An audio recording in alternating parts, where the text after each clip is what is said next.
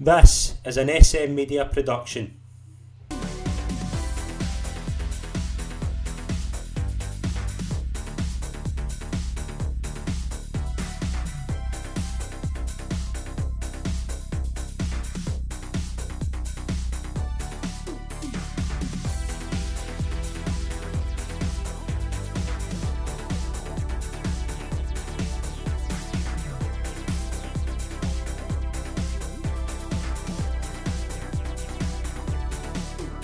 Hi, folks, and welcome to the latest episode of. I'll start that again.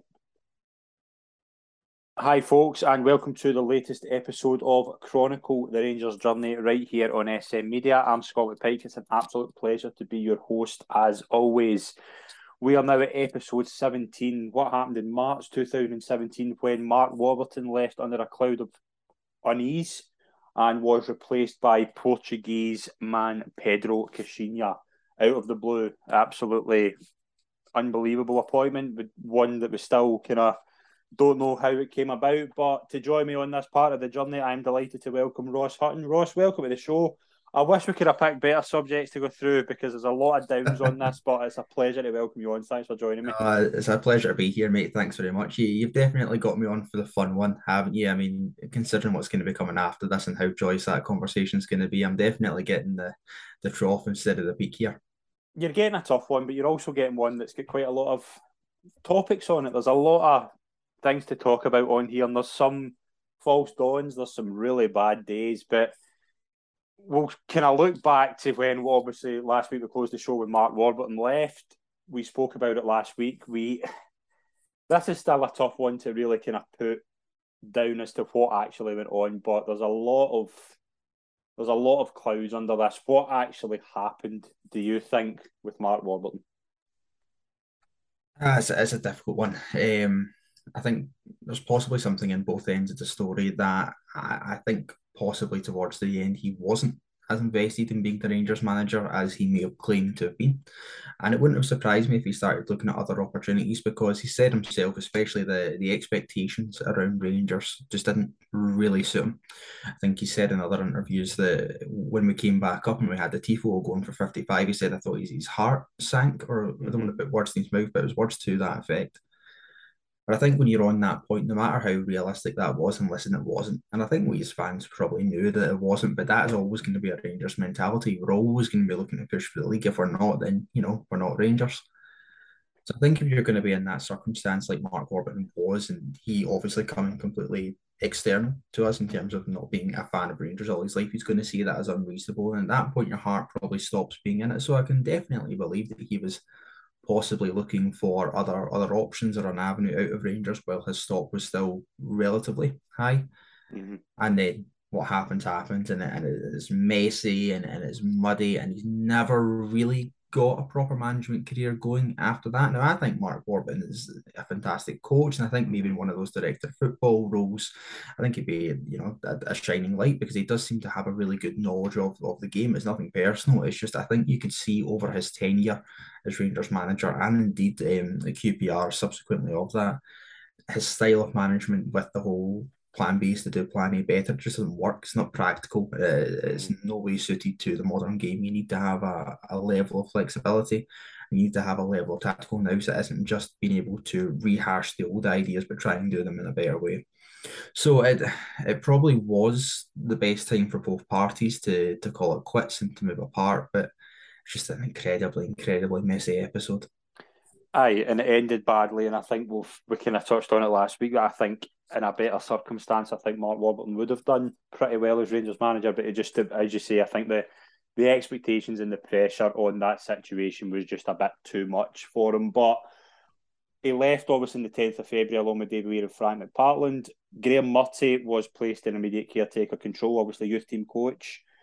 There was a weird one here because I think Graham Murty was in an impossible position at that point because the league was gone, but there was also this pressure that things had to go back to normal. Rangers and winning goes hand in hand, but that season Rangers were not doing well. I want to go to the first game of the Murty run in the league, the 2-1 defeat to Dundee, where I think it was more the touchline antics that was kind of famous for that day. Do you remember? The headstand. Yes. Yeah. I'd agree with what you're saying there, Scott. Actually, the Graham Murray was on an absolute hiding to nothing. And again, it maybe comes down to the expectations versus the reality. And the expectations were obviously going to be, listen, we need to start winning games of football again. Before the 1-0 draw at Ross County, Mark Warburton's last game, we'd been to Tynecastle and just get drubbed 4-1. Now, at time of recording, Rangers head to Tynecastle tomorrow, which we're going to. We were just speaking about that off air, so I'm really praying it doesn't go as badly as that. Can't surely. Tempting fate there. And then Graham Murray comes in, 18th of February, we go over to Dundee, and listen, they're not a great side, and you're thinking, okay, if you can maybe come up against a side that you can try and at least show something that you're getting back on track for, you can try and at least kind of get a result at the end of, so probably one of the games you would pick.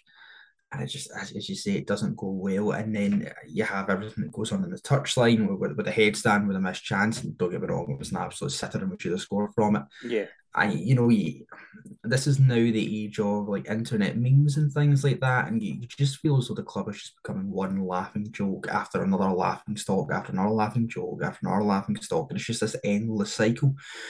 It's possibly one of the low points. I'm saying possibly one of the low points. It was one of the low points where you're starting to think, are we ever actually going to get back to the club that we know we can be, we know that we should be? Because it just seemed to be one humiliation after another. And now that's, at this point, not Graham Murray's fault. He's been brought in as a youth coach to just try and tide us over until we get a permanent appointment. I don't think anyone really attached any blame to him. But it just, again, you felt as though we were in this rut where we just seemed to be humiliated on and off the park at every single given opportunity. Yeah, I mean, the Dundee defeat, they then go to Inverness and lose 2-1 as well, which was just a weird day. I think it was a last-minute winner from Billy Mackay, if I remember right. But there was 2 wins, to be fair, a 6-0 win over Hamilton in the Scottish Cup, which seemed a weird... the Joe Garner hat-trick, that was just a weird day as well. But do you remember the 3-2 win over St Johnstone, where I'm pretty sure Rangers were 2-0 up and St Johnstone brought it back to 2 each? And Emerson Hyman scored the right last kick, but it just showed to this thing that Rangers were 2-0 up and seemed to be cruising, and St Johnstone just get back into it, and it just showed this Rangers team who could play decent stuff, had a lot of young kind of talent who would go on, and some of them have done quite well, but there was just something missing in terms of kind of real tenacity at that time, and it just shows in games like this. But in a game we'll talk about in a second, they do have it, but Murray just didn't seem to me, even then, it just didn't seem to me to be that kind of real tough guy that Rangers team maybe needed to kind of get these results and get a kind of more mental spark, I would say is probably the right term. Would you go along with that? Mental spark is probably a really good way to put it, actually. Although, to be fair, I do feel as though they deserve a bit of credit for coming back against St Johnstone. I say coming back, what was it? They scored with the 87th, 88th minute from memory. And at that point, you are thinking, oh, for fuck's sake, right, here we go. Seriously, it's just because that would have been in the league 4 games without a win. The league's gone, so that's not in the picture anymore. But it's still, like I'm saying, this endless humiliation. Sorry, I'm saying that 5 games without a win, that would have been an absolute disaster. Yeah. And to be fair, we do manage to go and, like you say, Hyman gets the winner in the 91st minute, so that is something to cling on to. But you still kind of felt as though we were soft touches on the park. Yeah. And I think there is a lot in, and we are maybe experiencing a wee bit of it now, where a team on the park becomes a reflection of the manager on the sidelines. You hear it said all the time in football. It's why Man United under Sir Alex Ferguson were so tenacious all the time, because you had a manager who was relentless all the time. In our 55 season, you've seen that we were relentless on the park because Gerrard was relentless off of it. Here with Rangers, you had Graham Murray, who, appeared at the time to be a perfectly nice guy, good youth coach, not anything really offensive about him, but you want a wee bit of something offensive about you on the park. You want that wee bit of bite, that bit of bastardness about you that title winning teams will go on and have. Now, we were nowhere near a title winning team, but this is another reason why, because teams did feel as though they could come and get at us, especially at Ibrox. Rangers go 2-0 up at Ibrox, that should be the game done. You know what I mean? That opposition team should not in any way, shape, or form feel as though they can get back into the game. We've seen it a wee bit in the season just past. We're seeing it a wee bit this season where teams feel as though they do have an opportunity to get back at us. And we've seen it in this season a hell of a lot. And St Johnstone kind of proved that, where they still believed right up until the bitter end that they could get back into this game. And like I say, would probably deserve a wee bit of credit for going and getting the win there. But it did display a much larger picture about this Rangers side that I don't think they believed they were title winners. I don't think we, in our heart of hearts as fans, believe they were title winners. And any opposition that they came up against certainly didn't believe they were anything special and thought they could be got at. Yeah. At this point, obviously, the hunt is going on for a new manager. There's been some names floated about. Frank de Boer, I remember being the guy I was kind of leaning to, that he seemed to fit the bill in terms of kind of a project that would maybe have a kind of decent name. And amongst it, so Frank de Boer obviously had won the league at Ajax, seemed to tick the boxes. Alec McLeish, I remember being mentioned. I just thought that was the wrong step, and I've been open on that I don't think that Alec McLeish at that point would have been the right call. Derek McInnes, we'll touch on him maybe a bit later on, but Derek McInnes was mentioned. But a name came out of the blue towards the middle of March. Ross, when did you first hear the name of Pedro Caixinha? I remember this so vividly, right? I was in the pub with my pals. I could still, Hudson's in East Kilbride, and I could still point you to the exact spot in the pub where we were when his name got raised. My pal Jack, I was away getting the drinks, he kind of hurriedly shouted me over when he got us up, and it was the kind of the breaking news on Twitter. Rangers were going to appoint Pedro Caixinha. I was like, who? And in fact, I remember because we had a bit of trouble trying to learn how to pronounce his name at first because the X really threw us. And, it was just a total bolt from the blue. And you mentioned the names there, like De Boer and McInnes and McLeish. And you kind of thought that was the route that the club would be going down. Not so much the just to try and test it, but not something completely off the wall like this. And that was a discussion for the rest of the night. It was, we are not in a position to try something completely off the wall. It seemed so alien to what we were trying to build and what we were trying to achieve. And then the kind of conversation, I think I've said this on other podcasts as well, it turned around to, almost from my point of view, well, maybe we do need to try something completely off the wall, because we were in a position now where we went down the route of having a good coach like Mark Warburton. I think we all kind of knew he was a good coach, at least if not the best manager, and he done some part of the job in terms of returning us to the Premiership. But what he had tried to do in that Premiership had failed miserably and would fall on our face this season. And I think I talked myself into, as much as anything else, believing that trying something so off the wall and so crazy might actually be of a benefit to us, something so radically different, a major change of approach to the way the club had previously been thought to be going in. It might actually be the best thing for us, that bolt from the blue and that freshness, and they're not bogged down in the kind of meander that Scottish football is, like a Derek McInnes would be. And I know we're going to talk about him a wee bit more later.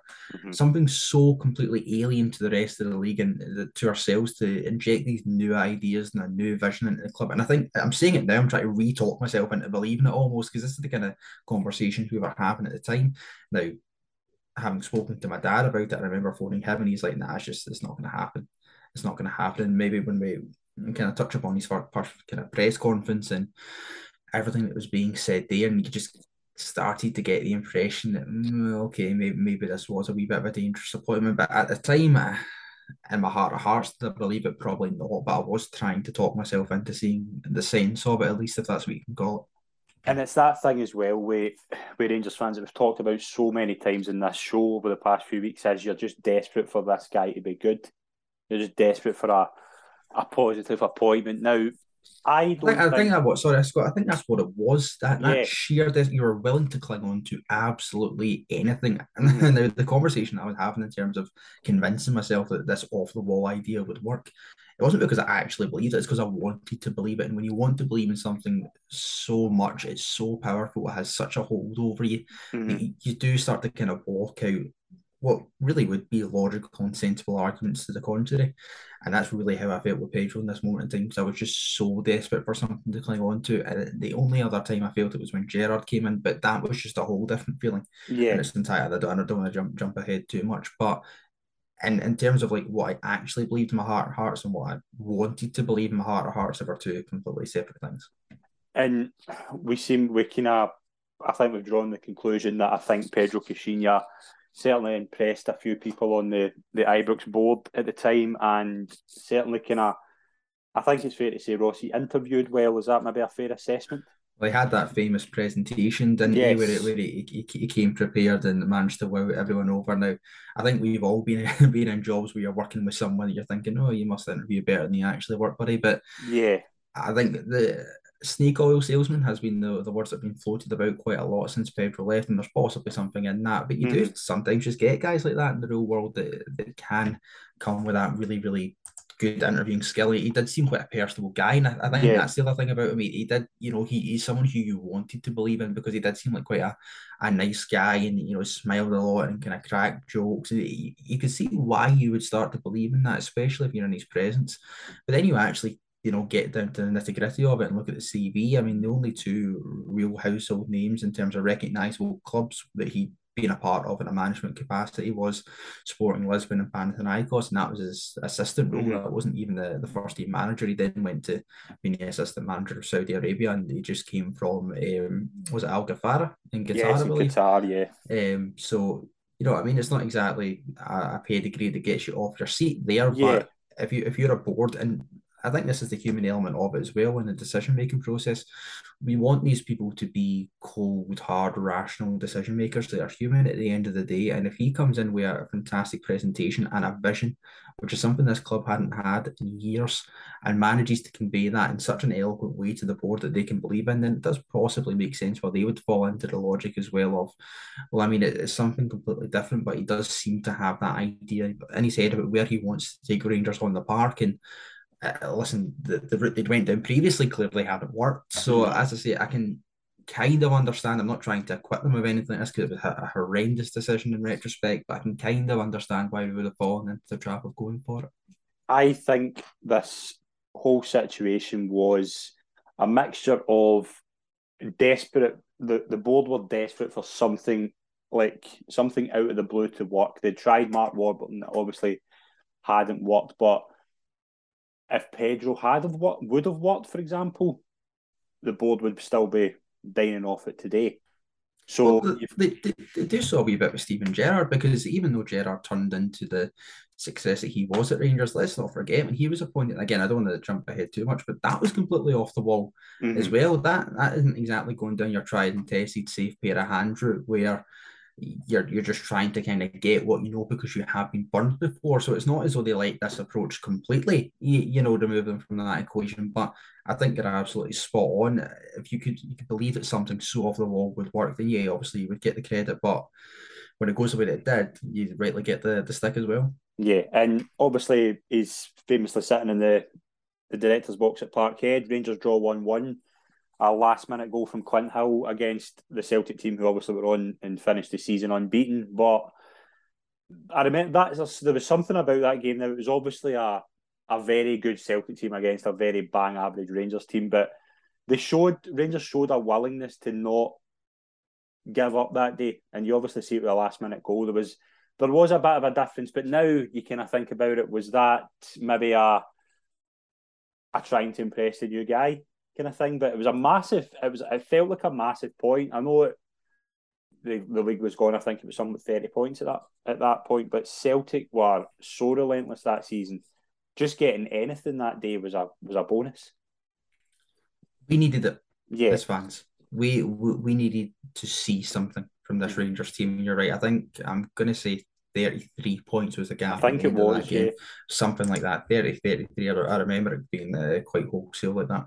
But we needed to see something more so than anyone in the stands like Pedro, or even for them on the pitch, or even Graham Murray in the dugout, who I think the prevailing mood at the time was he kind of deserved it almost for trying to kind of Yeah, lead us I through think that's this fair, stormy yeah. period. Yeah, I remember saying that at the time to my pals and to my dad. It's like I kind of felt happy for him as well that he got that bookend almost of a result against Celtic. But we needed it as fans. We needed to see something and something big because we've just covered the results there. They weren't good enough. It was embarrassing. I mentioned feeling as though we were being battered from pillar to post and humiliated at every single opportunity, going from laughing stock to laughing stock in just a different way. more so than anything else, we needed something there. And that this game could have very easily went the way of others that we'd faced against Celtic. We're going to talk about one very, very shortly. But to have that moment, and we still talk about that moment, even though it led to absolutely square root fuck all in the league, we still talk about that Clint Hill goal because as a moment in time, it meant a lot just to see that and have that emotion, something that we hadn't felt and so long in the league against Celtic, and we've been on the end of so many embarrassments in the league against Celtic and others. So just to have that moment and just a wee bit of pride back, not a lot, but just a wee bit of pride meant a lot. And going into Pedro's first game, I remember there had been big fanfare about him coming out the tunnel that day. As you said, though, it was very early on in I think his first press conference, as you say, he certainly said some things that puzzled people. But there was this weird thing as well that you kind of liked him. You kind of liked just the way he was coming across. And it was this kind of weird thing as well because obviously the famous thing he said about the dogs barking in the caravan and things like that. But there was this weird personal thing about him is that you just wanted to like him. You wanted to like him and you wanted him to succeed. Yeah, and that's what I'm saying. You could buy into Pedro Caixinha very, very easily. Yeah. And why I'm saying I don't want to give the board any kind of loosen of the strings for actually appointing him, but you can see why you would kind of buy into his charm because he is a very charming guy and he does seem really personal, and I do think that came across in his press conference. But I do remember talking to my dad after his first press conference, and you're right, and he made a couple of those wee off the hand comments that people sort of raise an eyebrow at, and you're thinking he's never ever going to get a fair hearing from the press in this country. And that's always the thing with a foreign manager. No matter, yes. I think the first time we've seen that is with Postecoglou right now, where Celtic are doing well and the press love him, but the press are very, naturally very, very condescending of foreigners. Is that fair to say? Well, yes, there's a xenophobic element to it. Ronny Deila had it as well when he was at Celtic, and Le Guen certainly had it, and we spoke about that. Yep, 100%. And Mark Warburton spoke about it as well when he came up. He was told there's always a good guy and a bad guy in Scottish press with regards to the Rangers and Celtic manager. Because Ronny Deila was in place at Celtic at that point, Mark Warburton was the golden boy and he maybe got a wee bit more of a fair hearing. As soon as it became Pedro Caixinha, and he was this, I hate to use the phrase, but he was portrayed as this funny foreigner guy coming over with all his wee phrases and his wee kind of charm. And he came from Qatar, and who's this guy? The very, very easy target to take the piss out of there. And it's so wrong and so backwards. And in many ways, it's held Scottish football back because we've seen it a wee bit with Postecoglou as well, like you're saying, because he was an off the wall appointment for Celtic, and nobody knew his background. You saw how quickly that changed when he started to do well. Yes. Would this have changed with Pedro Caixinha had he started to do well? Possibly, yeah. But he was doomed from the outset. The game was rigged from the start. Although you say that he was doomed from the start, the very first game, I remember leaving Ibrox that day with a lot of positivity because Rangers played some outstanding stuff. But I think there's a big difference. I think that's exactly the point. There's a big difference between hosting Hamilton at home and being able to play the really tidy way he wanted to play, and you could see that day. I think Lee Wallace's goal in particular, it's a stunning goal, but there's a big difference between playing at home to Hamilton, where you're allowed a lot of the ball and you'll create a lot of chances, and playing against a Kilmarnock team the 2 games after, where it's very, very tight and very tough to play that way. And I think that was the big difference. I think that is the difference between Pedro. When he could play, he played well. When you had to put your socks up, no. It didn't work. I think possibly the only one you could say to the contrary, and even this is really, really stretching, that would be Aberdeen away a couple of games down the line. But that was 3 incredibly late goals at the end of the game between Miller and Dodu. And I do agree with what you're saying there. When the going got toughed up, didn't really get going under Pedro Caixinha. And that 4-0 win against Hamilton, was that as much to do with the old regime not being there as much to do with the new regime being in place? I'm not entirely sure. You see it all the time in football with this new manager bounce. It actually turns out to be a lot more to do with the fact the old regime aren't in place anymore, rather than any new ideas the new management are bringing to the table. But again, you really started to see it quite quickly that this Rangers side didn't have that strong underbelly you need to really be competitive over the course of a piece, because we spoke and we gave them a lot of praise there rightly for at least showing us something in that game at Parkhead. And then it just all falls apart. do you remember the day the second game against Motherwell? Rangers were 1 down at half time, and let me get this right. He proceeded to, at half time, Rangers were 1 down. I want to say that he took off 3 defenders and put on 3 midfielders. He took off Clint Hill, Lee Wallace, and Lee Hodgson, and put on Andy Halliday, Joe Garner, and Michael O'Halloran, and just said, F it, let's go for it. It managed to get a draw, but there was just something weird that day. I just 1 defender and 10 forward players in that team. There was just, and at the time you're kind of thinking, right, this guy seems to just have no F's to give, but it was weird, wasn't it? Just when you look back, it was so bizarre. It's Football Manager tactics. Yeah, I mean, it's not it's the kind of thing you'd expect to do on FIFA when you're 10 minutes to go, chase the game, and just throw every attacking player you've got in your ultimate team on or something like that. It's not based in any kind of reality, and I think we've actually seen it a wee bit this day. Okay, fair enough, we got a goal. But when you do that, you have a real issue actually getting the ball to the forward players because you need ball carriers on your side and you need someone to move the ball from back to front. It's why Football Manager tactics don't actually work in the real world. And we really struggled with it this day because even though we had all these attacking players on the park, but nobody to actually get the ball to them. Mm-hmm. I just remember that day, Rob Keelan just standing and I think it was maybe the first sign that, even though... Sorry, you go. There was this weird thing as well of, like, when you say about Rob Keelan just playing in just standing there, just really just not doing anything, because Motherwell just weren't. I think Motherwell were just happy to try and get the win and just sit back. So Rob Keelan was just Rob Keelan, West Foderingham, and just did the half of themselves. But as you say, you don't have that structure. You don't have who's going to get the ball forward to the likes of Joe Garner, Martin Waghorn. There was nobody there to be that pivot. And that's a concern as well, because this is the second game into his tenure, right? Mm-hmm. And you're wanting to start to see some kind of imprint of ideas or a philosophy or a way of playing. Mm-hmm. And you can't do that. You can't just bin every idea that you're at least trying to impose just to throw loads of attackers onto the pitch. That's not a footballing philosophy. That's not an idea. That's not tactics, so to speak. And that was the first real major alarm bell that went off in my head to say, oh, I don't actually know if this guy's got it tactically to change a game, because we've sat in Ibrox before where we've been 1-0 down or drawn once or something at half time. Mm-hmm. It happens, it's football. But then what you look for is a response in the second half. How are you going to go and turn that game around? And I want to see a lot more from a Rangers manager than, I'll just throw some attackers on the pitch and then hope for the best, because that's what that was. It's not tactics, it's not management. Mm-hmm. And that was the first real sign in my head of going, I'm really concerned about whether this guy actually has it or not. It was still early days, and I'm still trying to convince myself. I was like, listen, it is early days. Let's not hit the panic button. Let's not be unreasonable or throw the baby out with the bathwater or anything like that. We've been rotten all season. Try to kind of play these things over my head. But there is that wee niggly doubt in the back that says, that, no, a proper manager doesn't do this. That's not the route that they go down. Yeah, we've got 2 Old Firm games to talk about, and we're just going to go through them individually. The first one was a 2-0 semi-final defeat at Hampden in the Scottish Cup. Now, I want to say this day, what I remember of it is that Rangers, they just never really were able to get anything going. I think Halliday gets sent off. McGregor showed a really tidy goal really early on, but I think it was just there was a lot of confidence going into that day. I don't know if it was just hope more than anything, but it was this weird thing of, you thought this guy could maybe just have something up his sleeve against this Celtic team, but there was just nothing that day, and it was just that the sending off changed it. It was just a weird day, wasn't it?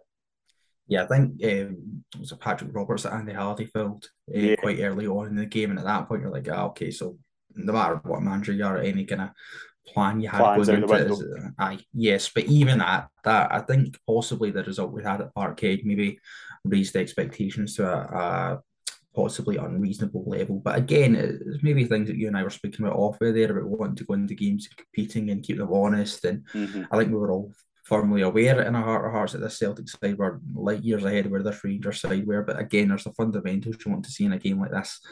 I just didn't really lay a glove on them, and not even in the sense that you weren't just keeping them honest at the back, or usually we weren't really doing anything. It was a really, really weird Old Firm game, actually. I don't think Celtic were nearly at their best with it either, because obviously McGregor scored so early and Halliday got sent off. It was kind of done by that point, and I think everyone in the stadium knew it. I don't think they really put the foot down to go and exert themselves the way that we would see them doing later Old Firm games. I don't think this Rangers team actually at that point believed they could get back in it. You're maybe getting to the point where you're thinking, okay, if we can keep it tight in the second half, last, 10, 15 minutes or something, if we can hit them with a corner, then that's probably our best hope. But as I say, it seemed done so early on. It was a really, really weird game to sit through. And even at Pedro at that point, I didn't really want to attach too much blame to him because, as I say, there was mitigating circumstances there. And you go down to 10 men at Hampden against Celtic, then it's probably never going to end well. But even at that, as I say, we didn't lay a glove on them, and it was just really disappointing from that perspective. 6 days later, Rangers host Celtic at Ibrox in the final Old Firm game of the season. I remember specifically my dad dropping me off to get the bus that day, and he said, "Let's hope it's just not hard to watch." Those were bad words. Those are words that always stick with me with that game, because there's 3 things that stick out to me this day, and I want to just go through them. You can obviously give your assessment of the game, but Leigh Griffiths wiping his nose in the corner flag. Yep. Kenny Miller scoring at 4-1 and some fans actually cheering, whereas I just sat in my seat.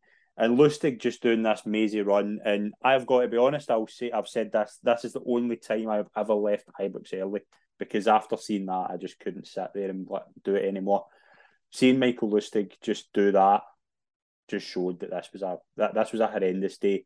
But those are the 3 things that have stuck out to me with that day. What was your kind of memories of the 5-1 defeat in the final game, the final Old Firm game? It's funny, actually, you're just don't want to kind of work backwards, but it's funny you're talking about leaving Ibrox early, because I was talking to a Hearts supporting pal of mine the other day about leaving games early. And I said, if I've sat through Rangers 1, Celtic 5 at Ibrox, and I can pretty much sit through just about anything else, I feel quite confident in doing that. But it's the closest I've ever came to leaving a game early of my own volition. After the Lustig goal, Yeah, and kind of that was sort of the root of the conversation. Is maybe a wider point about fandom, because he was asking, he's like, why did you sit there for that? Just to watch them have a party? And I was like, I don't know. I couldn't really articulate it. I was like, he certainly wasn't sitting and watch Celtic fans enjoy themselves, but that kind of weird thing. I was like, no, I'm just going to stoically try and sit here to the end as if I was proving a point to anyone. But weird, the psychology of it fascinates me even in myself. Leigh Griffiths in the corner, like, you get what you pay for. Leigh Griffiths, he's a classless scumbag. We all know that. It annoyed me at the time, but I also remember turning around to my dad and saying, listen, I wish Leigh Griffiths wishing his nose on the corner flag was the biggest issue that we had that day on the park. It wasn't, not by a long shot. No. And Leigh Griffiths is a brilliant lightning rod for us as Rangers fans, because we know what kind of person he is, and he's a horrible, horrible scumbag, like I say. But that was not the biggest, my biggest issue with what I seen on the park that day. the Miller goal as well at 4-1, I didn't cheer it. That's even lesser scorelines than that. I remember probably the most recent example would be Hampden last year against Hibs in the League Cup when we scored to make it 3-1. I didn't cheer that either, because it's done. Even this game more so than the Hampden game, obviously, but again, what you're proving, they played goal music as well. Am I right? That's right. Remember that correctly? You're just like, what the fuck is happening here? Like, you know, a bit of self-respect. But no, I'm not going to sit and slate anyone that digs. It is a possibly involuntary reaction to cheer a goal from your team. I feel bad about it, but it was like, nah. No, I get what you're saying, but it was just, I was so angry that, you know what I mean? It was almost so angry that I couldn't really speak or verbalize anything, because I was worried that if I actually started shouting, I would stop. That is definitely one of the angriest I've been at Ibrox, if not the angriest, because obviously that was Celtic's biggest ever win at Ibrox. And just to sit through that, and we talk about all those things in terms of keeping them honest and competing and listening. We understand that Celtic team is better than this Rangers team, but there are fundamentals of this game. That doesn't change. Even in the modern era, when we are sitting here talking after an absolute hiding of Celtic a couple of weeks ago in the league, the fundamentals don't change. You can get beat by Celtic. It's not a popular thing to say, but it can happen. It's football. It's an Old Firm. Celtic are going to beat Rangers in my lifetime again, and we are going to beat Celtic in my lifetime again. That does happen. That's the nature of the beast. But what cannot happen for Rangers players, you can't give up. And that's what they've done this day. Fundamentally, they gave up after Sinclair scored in the 7th or 8th minute. 7th minute, 7th minute with a penalty. they were done. They were mentally done, and the whole thing just fell apart. And at no point did they believe that they could try and stay in the game or be competitive or keep them honest. And you try and show us something that they had only a couple of weeks previously at Parkhead, and just to fall apart like that is utterly unforgivable. Utterly unforgivable. And this is the thing about Pedro as well. And we'll come to speak about the summer. There is no such thing as a clean slate in football. It's a misnomer and a kind of misstep that we tell ourselves as fans as a comfort blanket. And that's what I heard a lot after this game. So just let him get his own players in, let him get his own players in. And that was from the uber optimistic. Some people I said already it. went, sorry, on you go. I said it after I remember, I didn't say it specifically after this, I was just so disgusted with how, but I remember after the Aberdeen game later on, remember it was 2-1, Aberdeen won for the first time in like 30 years at Ibrox, something like that. But I remember saying, I think it was with my dad as well, and I said to my dad, I said, listen, he'll get his own players in. He saw there's a lot of dead wood needing gone in the summer. But it was this thing as well of he just didn't seem to kind of say the right things post-match. And that was the worry. Mm-hmm. And this is the thing as well in terms of kind of getting your own players in and giving him this time to kind of check out the squad. And if we want to even again bring it to a contemporary example, Steven Gerrard has suffered a wee bit from this down at Aston Villa, where if you're going to get that time to assess a squad, that's fine.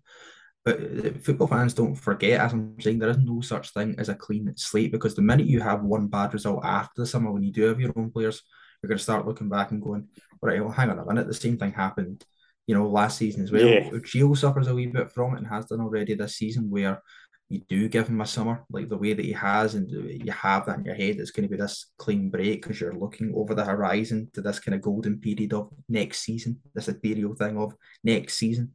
But next season is just a continuation of the last. We see it all the time where a team has a bad end to one season and then has a bad start to the following. As I'm saying, there's no such thing as a clean slate. Gio suffered a bit from it this season, and Pedro was going to suffer from it massively in the season that would follow this one. And this was a massive aspect of that, because when the beatings started happening in the season the previous, this is the game that will come up time and time again as the one that people would point to and say it really started to fall apart. And this is where belief started to fall apart for Pedro as well.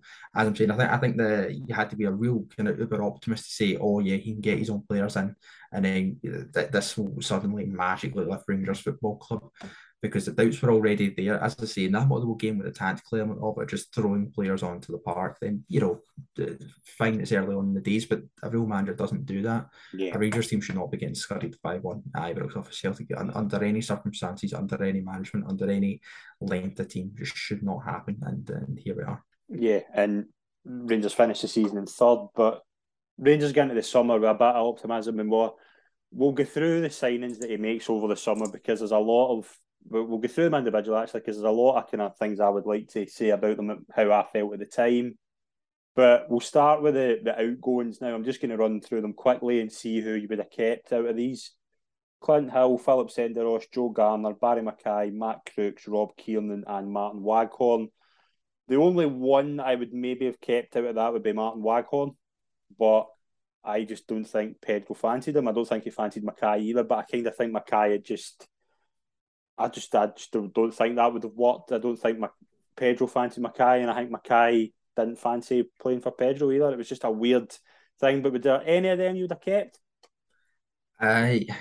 In spite of Pedro, I would like to have kept Barry Mackay, but I'm not sure if that's me speaking with too much recency bias, given his latest performances for Hearts. I think at that time you're right. I don't think Pedro really fancied him. I think he'd kind of faded out of the picture a wee bit. Barry Mackay wasn't putting in the level of performances that we knew he was capable of. So yeah, I can see the logic there. Martin Waghorn, yeah, fully, because he was a goal scorer for Rangers. Martin Waghorn done a decent turn for Rangers. Martin Waghorn's a good player for Rangers, yeah. And he's went on to do well. He's done well at Derby. He's a good player. He would have done well in a good Rangers team, and I think he did. I think the summer, the season in the Championship, he was really, really good. Yeah, and that's the thing with Martin Waghorn. He was never going to be that player who would take us to the next level that we needed to get to. But for that kind of moment in time, then he was a perfectly serviceable player who had a lot of time for it. There's someone who left this summer who definitely retrospectively I would love to have kept, and he went to Chelsea. That's Billy Gilmour. Billy Gilmour, yeah. Billy Gilmore left in the start of that summer. Obviously, you go to Chelsea now. This is in a totally different sphere to the first thing we're talking about. But in terms of player, you would just have loved to have kept on the books given what he has went on. But given where we were as a club at the time, we would have probably loaned him to Dunfermline and ruined his career. So that is one thing. But just given the way that he is stratospherically developed as a Chelsea player now, obviously playing for Brighton, you just love to have had him in that. And there was a push to keep him. I think Pedro. I think even Malky Mackay said something about wanting him to stay at Rangers as well, and it was just this. But he done the right thing. Yeah, he absolutely done the right thing. But we'll go through the players Rangers brought in. First of all, Rangers on the 31st of May announced the signing of Bruno Alves from Cagliari. Bruno Alves, obviously a very experienced international for Portugal. This, I remember being the kind of feeling amongst the Rangers support at the time that this guy was going to be the leader, the main man of Pedro. He was going to come in and just be his voice on the park. And I was really excited about that signing because I felt he was very experienced, really good player back in his day, and he would just come in and steady the ship. And Rangers really needed some good central defenders.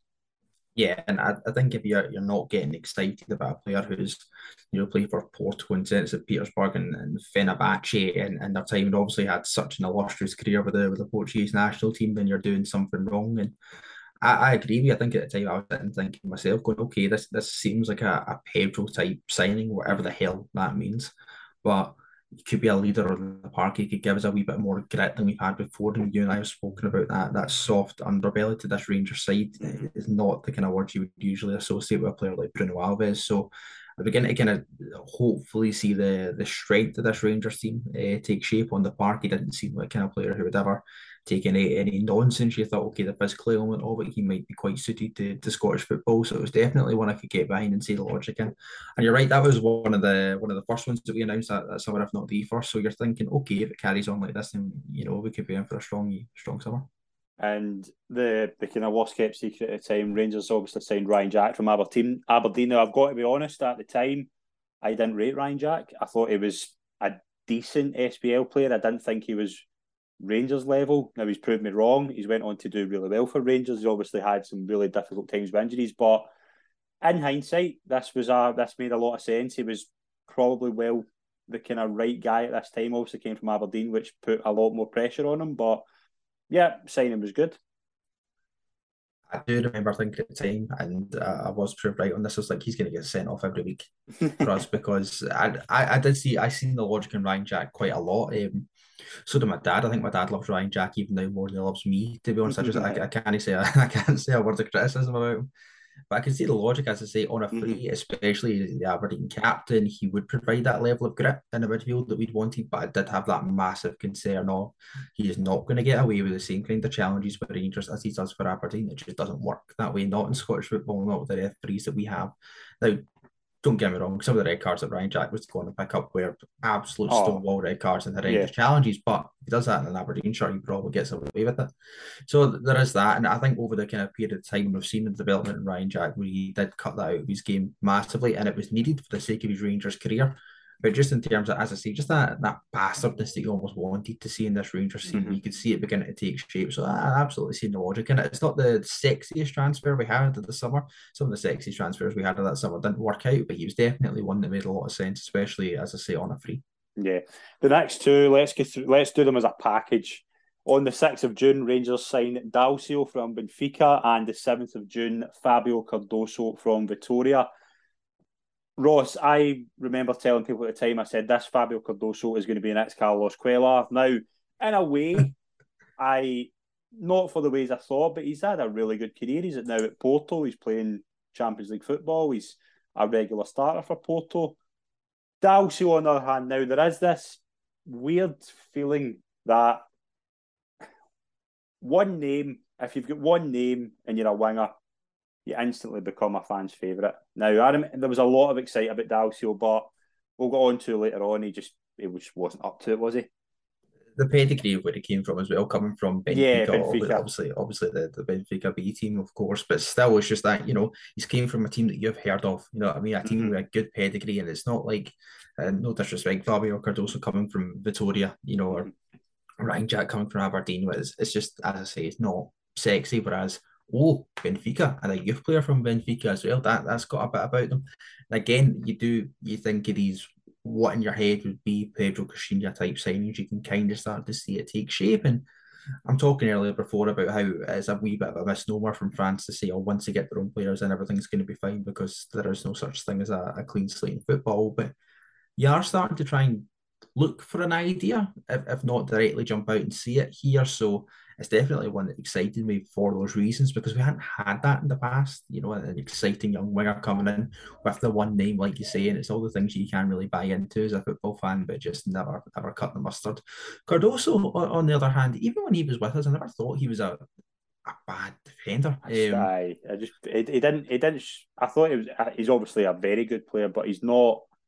His physicality, his physicality in Scottish football just didn't go hand in hand, I think. But yeah, I think he's shown very clearly he's a good player. Yeah, 100%. The physical element of it, I think a lot of people kind of. I need to pick my words very, very carefully here. I think a lot of people may have questioned it unfairly after the Motherwell semi-final, which I know that we'll talk about. Even though that's, he got his nose broken completely unjustly, and what you meant to do after that situation. But in the press, especially, he got painted as a soft touch because of that, and the way the Motherwell players carried on after that game. Again, disgraceful, but it just added to this completely unfair narrative that Cardoso was a soft touch, when it's just not the case. I think he's another one who's maybe benefited from going obviously back to Portugal and playing in that different setting that suits his game an awful lot more. I think on the more general physical point of Scottish football, it didn't suit him. It didn't suit a lot of these players. Players like Dalcio, who, easy on the eye, and that's absolutely fine. He's come through all the luxuries of the Benfica youth system. Then we need to go out away to a team like Motherwell or a Dundee or something like that, or St Mirren, that's just not going to be conducive to that kind of playing environment. We've seen that not just with these lads, to be fair, but other loanees under Steven Gerrard as well, who have had all the luxuries of the Liverpool loan system. It just doesn't really translate into the nitty gritty of Scottish football. It's not for everyone for a reason. Daniel Candeias comes in from Benfica again. Made a lot of sense. Came from Portugal, came from Benfica, good pedigree. I thought Candeias was actually really underrated in his time at Rangers. The fact we still talk about him, Daniel Candeias done a turn for Rangers. He was a good player. He put in a lot of effort, showed a lot of passion in inverted commas, which people like to see. But if in the modern day, if Daniel Candeias is the answer, which some people still believe that he is, then I think we're asking the wrong questions. I think, again, for the moment in time, maybe in the way we were talking about Barry Mackay there, possibly could have been good in that moment in time, and Martin Waghorn was good in that moment in time. Daniel Candeias was good for that moment in time. He done a turn for Rangers. He was a serviceable player for us. I don't think he was ever that player who could step up and take us to the next level. And when he moved on in the end, in Gerrard's second season, it was probably the right time to do so, because we were looking for bigger and better things and more output as well. And I think that's the kind of big thing with Daniel Candeias. He never really got that next level of output that would take him to that kind of level of being that driving force for Rangers. You got a lot of endeavour a lot of the time, and that's great to see, but not when you're going and chasing games and getting goals. The next two, Eduardo Herrera from UNAM in Mexico and Carlos Peña from Guadalajara. This is a tough one, because we are recording this on the week where Carlos Peña I think there's been some sort of court case regarding his time at Rangers. I think his dismissal, but it was a weird two signings at the time that made a lot of sense, because obviously Caixinha had the Mexican background. He'd been in Mexico with Santos, and he was very, very vocal about what these two guys did. But they did. Peña, to be fair to him, I think he obviously had a lot of personal problems, but Peña did actually do okay. Herrera just never really just made the grade, did he? Yeah. Peña, like you say, it's right to bring up his personal problems. That obviously did have a factor, but Herrera just never really happened for him. You maybe seen it in flashes, possibly fair to say that of two of them. Actually, I remember the Peña having a particularly very, very good game against Aberdeen. You kind of thought, okay, here we go. And you maybe had that with a couple of them where they had those moments, but it was never ever anything consistent there. And like you say, I just don't think maybe the environment coming over again from Mexico to Scotland is completely night and day in terms of the culture and the style of living and everything to do with that. It possibly was always going to end quite badly, but there we go. Alfredo Morelos from HAK Helsinki. This was He's all right. Yeah, he's certainly done okay in his time at Rangers. But at the time, this felt like, I think Jonathan Johansson was obviously there. I remember Pedro wanted a Scottish-based assistant, but obviously Johansson had a kind of obviously coming from Finland. I think he'd arrived kind of. Johansson had recommended him, but I remember at the time thinking this guy he was raw, very raw at the start, but get a bit of time into him, he'll score goals, and I think he's proved to be a pretty decent bit of business. I think Pedro's shining light of this whole spell, and Pedro seems to agree, because I remember very recently, I can't remember if this was last year, he said something to a fan walking into a stadium. I can't remember what game it was, but he said, "Yeah, I got you Morelos." Oh, was this Braga? I think it was Braga. But that sticks. It was actually Benfica. I'm sure it was last season at Benfica, if I'm right. But you think about that, and you just see like Morelos. Actually, at the time, you could see there was something there very early on, because he's just turned out to be a massive player for Rangers, and we still talk about him now as a top player. 5 years he's been at Ibrox, and it's been an up and down 5 years, but what a 5 years it's been. Oh, Christ, it's been a roller coaster, hasn't it? And I think that's why we're almost in this kind of toxic relationship with Alfredo Morelos, where he pisses us off and we keep coming back to him because we love him. Yeah, and I think because he's human. You know what I mean? We look at footballers these days. You look at Ronaldo and Messi. You look at Haaland. Haaland's a freak, right? He's an alien. Yeah. He's not human. He's ethereal. He's not tangible. We can't touch Haaland. You can with Morelos. We've been with him through the ups and downs, in the same way that we as fans have been through the ups and downs with the club. The same way in his spell here, there's been ups and downs with the club, and there's been ups and downs for him personally. You can see it, and you can feel that human story, and that's a large part of why we love Morelos. It's not just the goals that he scored for Rangers and will go on and score for Rangers in the future of his career. It's to do with the story as much as anything else. Coming over from Helsinki, like you say, this young guy, incredibly raw, doesn't speak the language. You get that kind of cheeky, chappy element of it. Doesn't really get a fair hearing in the press, but I against that has this hot-headed temper, and has let us down on occasions, but will then pull it back with these big goals and big moments. And he loves the fans, and he speaks about it. It's just everything. It's an incredible story with Morelos that is obviously still being written. And I think that's as fans why we love him so much and relate to him, because we do feel the human element of it in a way that you don't really get with an awful lot of other players. Listen, there's players in this Rangers team who I utterly adore, and who are heroes to me. You just don't have that raw human element of it that you do with Morelos, and that's a large part of the reason as to why we love him. And I think he is a Rangers legend. I think it's unfair to say anything else now, given the amount of goals that he's scored in the big occasions that he's been a part of, and obviously playing his part in 55 as well. European goals, everything about Morelos is just kind of conducive to being a legend. But the toxic relationship is also the way I put it, because there's been plenty of times in the past where we've all, as fans, I think, went, I'm done with him. I'm fucking done with him. I don't ever want to see him again. I'd drive him to X, Y, and Z if I could. And we always keep coming back because there is that raw human element of it that we're addicted to as football fans. That it's refreshing to see, as I say, in the world where so many footballers are ethereal to us as fans, to have this, raw, human, tangible person that we can reach out and touch, and we all, story of his family and everything like that. And it's everything about Alfredo Morelos, the aura, the person, the player that we're addicted to. The one signing that really excited me from this summer was Graham Dorrans coming from Norwich. He was a really good player. So unlucky with injuries, but he would have been tremendous for Rangers. And he was in that short spell, but he was... I remember him getting injured, I think it was in Pedro's last game actually against Kilmarnock, but I mean, Gerrard fancied him so much as well. See if he'd just get fit, he would have been so important to that Rangers team. Oh, it's a story of Rangers history, and if he was fit, if he could do this, if he could do that. But I agree with Dorrans, and it really, really was a kind of tragic tale almost, because you're right, he wasn't just a shining light in this period as well. Gerrard really, really loved Graham Dorrans, and he played him a lot when he first came in, although in that remember him against Villarreal, he was unbelievable when he came on. It helped change the game. And then what was that way to Kelly on that fucking plastic pitch? Yeah, he just killed him, absolutely killed. his Rangers career and really kind of stalled in terms of footballing career after that as well. But I think had that not happened, he would have had a massive part to play, especially in the kind of early spell under Gerrard, because he absolutely loved him. And you can see why. I think you kind of get the best of both worlds when we spoke about Candace there. You get the best of Graham Dorrans's endeavour, but you also get a high level of output as well from Graham Dorrans, and you could see what he would bring to this Rangers side. And obviously, coming from the pedigree of Norwich City sounds almost almost like an oxymoron, but he came from that high level of play, and you could see what kind of quality he was playing against week in, week out, because he would bring that football knowledge to the park, and an absolute manager's dream, but you're right, just utterly killed by injuries.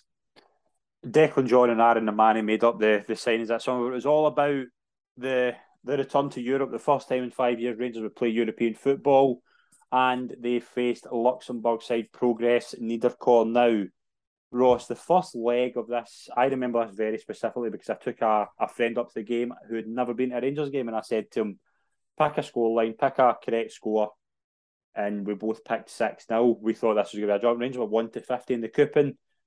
And the first leg went up to Ibrox, 1-0, very slow game, nothing really happened. Kenny Miller scored really early on, but we thought 1-0 win, let's just get the second leg out of the way and let's move on. But the second leg, now, I have never had a weirder feeling in my entire life than following football and losing 2 goals to a team from Luxembourg and going out of Europe at the first time of asking to the 4th best team in Luxembourg. How big a disaster was this for the club and for the support who had craved this European comeback so specifically? Oh, it was a catastrophe. It was an absolute catastrophe. And over the summer, you're wanting to move on from that mindset, as I spoke about right at the start of the show, being battered, physically and psychologically by Rangers Football Club from pillar to post, humiliating, not being able to want to go into your work or see, any Celtic supporting mates you might have the next day, because it was horrible, utterly horrible. And you're thinking, even though, as I say, in your heart of hearts that summer is not a fresh start because it doesn't exist, you're thinking maybe we can start to move past that and at least build some credibility back to us. And the way that would happen the summer after this. And then this happens. And you're right, kind of sitting at Ibrox for the first game and it ends 1-0.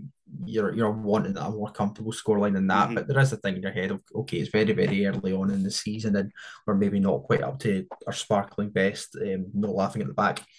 And then you go away to Luxembourg and we hit the woodwork 3 times. Obviously, Kenny Miller and Windass hit it. I can't remember who else hit the post of the bar for us that night. And you do start to get this feeling of, if they get one, then that they're in this. They're in this game anyway, and obviously you're in that kind of oppressive heat that you're in over there, and we weren't really playing well despite hitting the woodwork. And the longer that goes on, the more it gets into the players' head, like, okay, shit, if they get one, then we're in trouble. And the more it gets into the Progress players' head of going, shit, if we get one, they are in trouble. And it just becomes almost a sort of self-fulfilling prophecy. And then the first goal goes in, and absolute panic sets in. And I don't think it's unfair to say that. I think everyone absolutely panicked, and Progress obviously went and took advantage of that. And then as soon as the second goes in, I was talking about panic after the first goal. I don't even know where to describe the emotions that I was feeling, my pals were feeling in the pub when that second goal goes in, because it was beyond panic. As I say, I don't think there is a word in the English language to quite describe the range of anger and embarrassment and panic that we're going to go out of Europe here. And obviously still have that silver bullet of the away goal, but I think at that point everyone was just so spooked and so shocked and so panicked that we never really looked like getting it.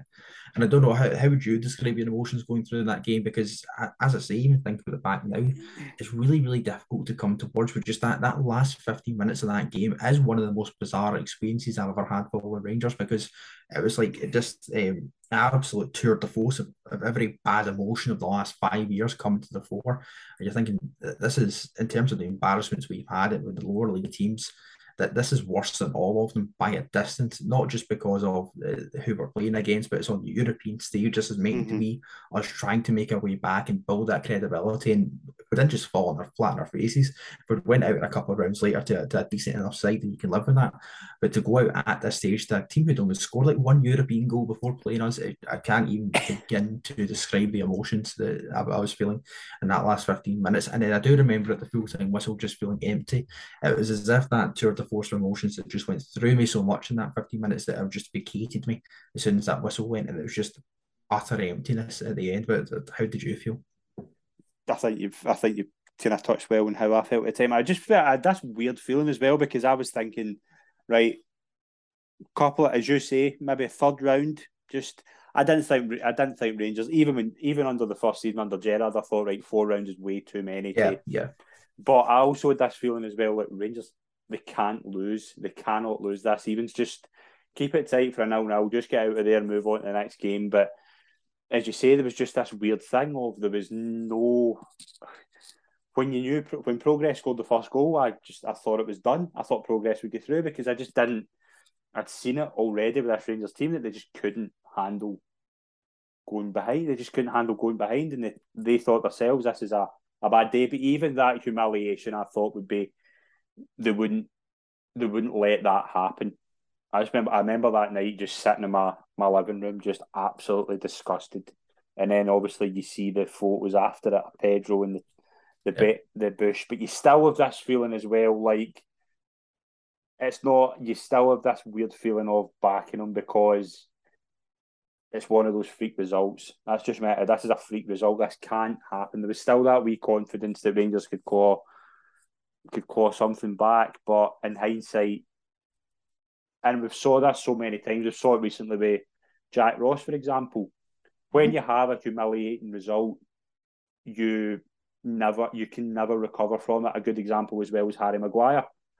Harry Maguire, kind of the best World Cup England defender has ever had, but the next mistake he makes, he will always be judged on his mistakes. Phil Jones could not recover from being ridiculed online as much as what he was, and like I say, it kind of became that for us as well, with the images and the videos coming out of Pedro Caixinha in the bush, and as I say, every kind of emotion of embarrassment and rage and incandescent apoplectic anger that you'd felt over the past few years just came to the fore again. And I think, if we're being totally honest, and I think we kind of knew it ourselves then as well, Pedro Caixinha's Rangers management career didn't end on the 26th of October 2017. It ended that night. Yeah, because there was no way back. And that's what I mean. If you're a fresh manager, right, coming in totally fresh from the summer, and that's what your second competitive game with Rangers, then it's an absolute disaster still. But you don't have anything to look back and compare. You don't have the 5-1 before that, where you've said to yourself that that was a blip, that was a freak result. It's now happened again. How do you recover from that? And it was There's no such thing as a fresh start. That's what I keep saying, because you have that reference point in your head now where you can pin it back to that and say, we were embarrassing then, we're embarrassing now. I'm not seeing a linear improvement here. Why is this guy in charge of my football club? And as soon as that is in your head, as soon as that wee earworm gets in, there is no removing it. You're done at that point. And some people, as I say, already have it with the current management team. We need to see if they can try and turn that around in the psyche of some of the support. But at that moment, as soon as that final whistle went and Niederkorn, it was done. And he was a dead man walking from that point. It didn't matter what results he got or who he beat. It was done. And it was only a matter of time. I think that was a killer thing as well. It was like watching your own funeral in slow motion up until the end of October, because we were not going anywhere under Caixinha. No. In that time, we'll cover more embarrassing results. It just seemed to edge you closer to the inevitable. Then maybe there's an inevitable for every football manager. Every manager has a lifespan, and I think they all know that as well. But for it to be so apparent what the end of this movie was going to be, I feel as though you were just waiting on someone to pull a trigger for you. It was excruciating, absolutely excruciating, and it felt as though the season was gone before it had even started. Yeah. Again, with the expectations, obviously, we're not expecting to go, and I possibly wasn't expecting to go and take the league from the invincible Celtic side. I think that would have been too much. But again, you want to see something else. And if we can't even see that at home to a fucking team from Luxembourg, then what chance are we going to have against, the likes of like Hibs and Aberdeen and Celtic in this world who genuinely hate us and want to batter us? It's never going to happen. And as you say, it went on from that. The league started, it was kind of up and down. You had the situation with Kenny Miller obviously been dropped after I still to this day don't know what actually happened there. I think I put it down to Kenny Miller maybe doing his Barry Ferguson back in the day, maybe telling Pedro that this wasn't good enough and Pedro taking it the wrong way and such. But the League Cup semi-final, we've went through that. We'll kind of gloss over some of the results because I want to get to the League Cup semi-final, because that to me felt at the end, I felt it was only a matter of time, because Rangers had nothing that day. And as you say, there was just so much going on. Louis Moult tore Rangers to shreds. It just felt a really bad day. The kind of the up and down league start, there's so much happens. Give us your overall kind of thoughts in that, the kind of slow end before we get to Kelly. As I say, excruciating because the writing was on the wall. Mm-hmm. It's not as though we came into that kind of run of games with a kind of, a good run of form and we were playing well and you could at least see something. None of that. And like I say, after progress, he was a dead man walking. That League Cup semi-final again was another incredibly telling one because we had nothing about us, and this is not the first time this has happened at Hampden under Pedro. Now, I understand that Celtic is a different kettle of fish and there was mitigating circumstances in that day in terms of Andy Halliday being sent off.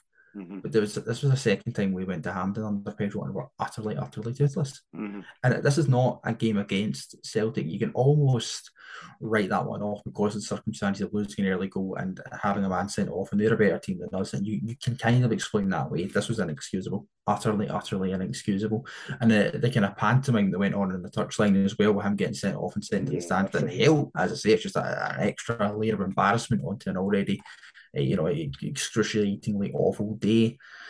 And we're coming to the end of it at that point in October, and like I say, it feels as though if not now, then when? And am I right in saying Kelly was the game right after that as well? He was sitting in the director's box. Yeah, Rangers took the lead really early. I'm pretty sure Jason Holt scored, and Coman, there was nothing really happening. You just thought this was going to be a routine 1-0. He would kind of jump on for a wee while yet, and as you say, it was always. That day, I remember specifically going in just thinking, right, if Rangers win today, it'll just be the next bad defeat and that'll be it. But the end of that game, just unbelievable. I summed it up. Rangers got a penalty.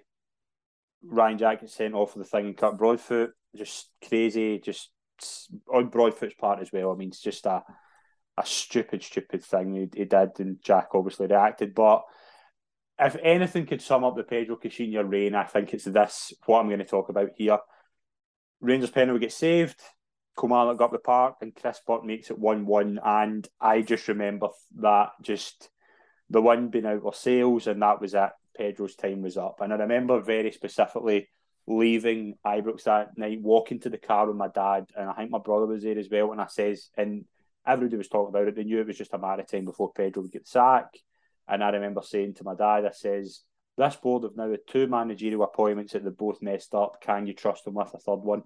And I remember that's the words that I said that night, leaving Ibrox, because we all knew that was it. This was the final death nail in the coffin, as I say. I just think this was it. This was the end as far as, and it turned out to be true. But we all knew it. Yeah, as I say, the writing was on the wall, and we were now down to 4th in the league. Mm-hmm. At that point, Motherwell had actually overtaken us. This was one Steve Clarke's first game in charge of Kilmarnock. I think it was, I think you're right. I think you're right. Which just I'd say they ended up rubbing salt in the winds there, but it had been a dead man walking situation since the progress game, and to know that and still continue with it is kind of criminal negligence in itself almost, because we could all see where it was going to go, and it was just a matter of if not when. There was no turning that around. It's just impossible. From an embarrassment like that, it doesn't just hit the fans hard, it hits the entire club hard, and the confidence of the players as well. And the confidence the players have in the management takes a huge hit. And it would take something superhuman to try and turn that around, which Pedro Caixinha was just evidently at that point not capable of. And I think I'm the same as you. And I remember the rage when that Burke goal went in. It's not like the kind of the usual you're almost feeling emptiness again when a late equaliser goes in. Will feel it kind of feels numb and it just feels horrible and you feel empty. It was like incandescent anger at that point that came out and you felt it at full time because it wasn't just being directed at the players on the park for throwing it away or the manager who was in the stands for just not being good enough. It was directed at the board too because they are culpable in this. And like I say, as much as I could understand at the time or at least try and convince myself to understand the logic of it, they are still the people in charge and they can be taken by someone's charm and I can understand the human element of decision making. But as much as they would get the credit if Pedro turned out to be a masterstroke and they do get the credit for the next permanent managerial appointment, they absolutely deserve the ire for this one. Yeah, absolutely. And obviously the day after it's confirmed Pedro was sacked. We'll touch on his overall kind of legacy later on, but Graham Murray comes back in to kind of steady the ship. A couple of wins against Hearts and obviously later on he beat some really bad results against Dundee in that game at Hamilton at Ibrox I will never forget. But the one period I want to touch on was obviously the appointment for a manager. Again, Rangers were trying to get the new manager in quickly. It turned into a bit of a shambles. I have seen the managerial list, or I've heard of it. I've seen some of the names on it, and I'm not going to say the names, but some of the names on it fill you with horror. That's the market Rangers were in at the time. Doesn't surprise me. it doesn't surprise me. It's genuinely managers like the Dundee United job, like the Dundee United job is probably the most recent job in Scotland that's came up. I don't think these guys would have got that job. Again, I think it shows possibly how spooked they were by what had happened before, and we'll talk about Derek McInnes in a wee second in particular, but must be. But I think Derek McInnes was possibly the obvious name to come out of that. But in terms of kind of other general managerial appointments, if you had been down the route or something so off the wall and so out of the blue, and it has failed so miserably, then you're going to be spooked into something that you know. And now the managerial calibre in Scotland, what we know is very, very rarely good enough for Rangers. We've talked about McLeish here, really, for the last major success story. It's not the same. It's not the same calibre. It's not the same way to get into a club psyche. It doesn't excite the fans. And if we thought that what was going to happen with McInnes was embarrassing enough, and my God, it was. If you can imagine, if I pointed some of the other names, I think you and I might have heard the same. And if that had been a disaster, then it sets us back even further than what we already were. Well, it comes very clear that Derek McInnes was the board's choice to come in. I remember kind of forcing myself at the time, and my dad, I've used my dad quite a lot in this episode, probably more than I have in any other episodes, but I remember he was very against Derek McInnes coming in because the way Aberdeen would obviously not make it easy to get him, as we soon found out, but what does it say that the best you can get is the Aberdeen manager? Now, I know that obviously McLeish had came from Hibs and things like that, and it can work, but it wasn't. It was going to be this bit like my dad was a fan of Mark Warburton's style of football. We kind of liked the way Pedro played as well at times, but one thing you can say about Derek McInnes, and I think we've seen it now with his time at Kilmarnock, he isn't focused on playing attractive football. No. And I think as well, it really does show how rocked we were by the Caixinha element of it. That not just the board were willing to go for the Aberdeen manager, but a lot of Rangers fans, we wanted them in as well. I think it just felt a bit of stability. Like better the devil you know. Exactly. Better the devil you know. We knew what we were getting from Derek. We knew what we would have got from Derek McInnes is probably the more accurate way to say that. And as I say, we had been so burned by this off-the-wall appointment of Petr Caixinha that even though we knew that Derek McInnes is not the most exciting or sexy manager we could have appointed, given the list that I think was there, none of them were. No. But we at least knew what we were going to get, and it wouldn't be exciting and it wouldn't be thrilling, but it would be an improvement, and stability is the right word to use there, than what we had before.